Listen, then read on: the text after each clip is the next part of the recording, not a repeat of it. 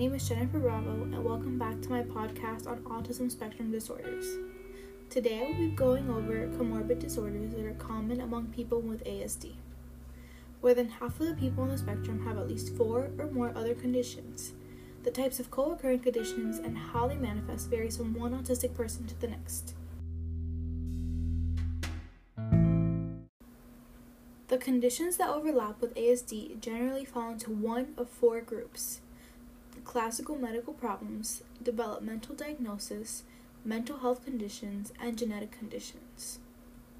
The classic medical problems could include epilepsy, gastrointestinal issues, or sleep disorders. Seizure disorders affect up to a third of people with autism. GI issues are nearly 8 times more common among children with autism than other children. These problems commonly include chronic constipation, abdominal pain, gastroesophageal reflux, and bowel inflammation. More than half of the children with ASD suffer from chronic sleep problems, and adults on the spectrum also have difficulty sleeping. Sleep issues tend to worsen behavior challenges, interfere with learning, and decrease overall quality of life. The developmental diagnosis may include intellectual disability or language delay. The mental health conditions may include attention deficit hyperactivity disorder, or otherwise known as ADHD, obsessive compulsive disorder, depression, or anxiety. ADHD affects anywhere between 30 to 60% of people with autism. It involves a persistent pattern of inattention, difficulty remembering things, trouble with managing time, organizational tasks, hyperactivity that can interfere with learning and daily life tasks. Obsessive compulsive disorder, or OCD, can be difficult to distinguish from the repetitive behaviors associated with autism, but OCD is more common among teens and adults with ASD. Depression rates for people with autism rise with age and intellectual ability. However, autism-related communication challenges may mask depression. Signs that professionals suggest to look for include a loss of interest in one's favorite activities, a noticeable worsening in hygiene, chronic feelings of sadness, and irritability. Anxiety disorders can affect up to 45% of people with autism. People with ASD have trouble assessing and expressing how they feel, so behavior often provides the best clues in those experiencing anxiety. Anxiety can be triggered by different activities, including those that were once enjoyable. Bipolar disorder is another mental health condition that may be co-occurring with ASD. It is important to know that the symptoms of bipolar disorder differ from those of autism, and we should know when to look at what is going on. By looking at when the symptoms appeared and how long they lasted, we can tell the difference. Schizophrenia and hallucinations are another mental health disorder that could be comorbid with autism spectrum disorders. The genetic conditions comorbid with ASD may include Fragile X syndrome, Williams syndrome, and deletion syndrome. Fragile X syndrome is a genetic disorder that is characterized by mild to moderate intellectual disability.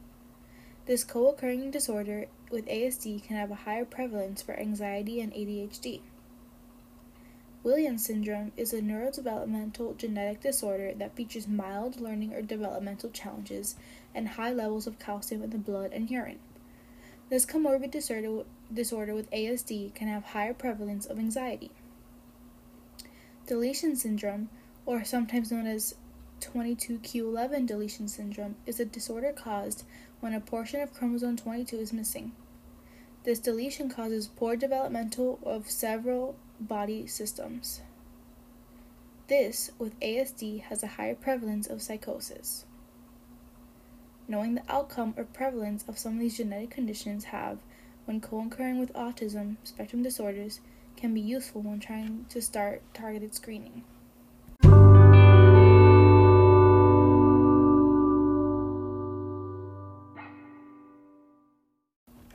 Co-occurring conditions can complicate or delay autism diagnosis. Some autism traits, like poor social skills and sensory sensitivities, overlap with those of other conditions. Some examples could include ADHD traits that may be mistaken for those of autism.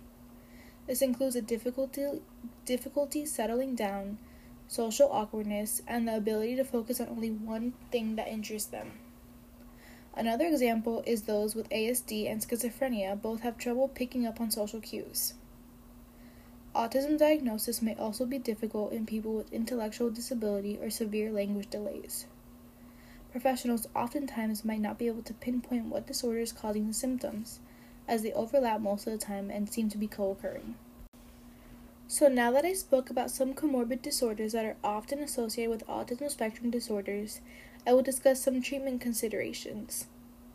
There are several different approaches that professionals recommend for ASD, such as applied behavior analysis, psychotherapy, in some cases pharmacology, sensory speech, language interventions, and other disciplines depending on the individual.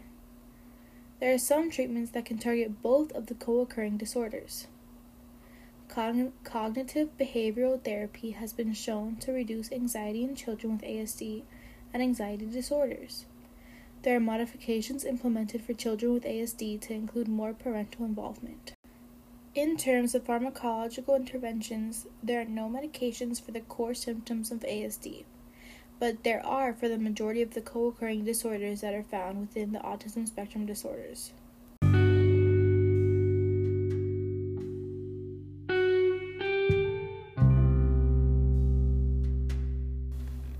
This brings an end to this episode of my podcast on autism spectrum disorders. I discussed the comorbid disorders that are most frequently associated with autism spectrum disorders, and I gave a brief description of each and some examples as well.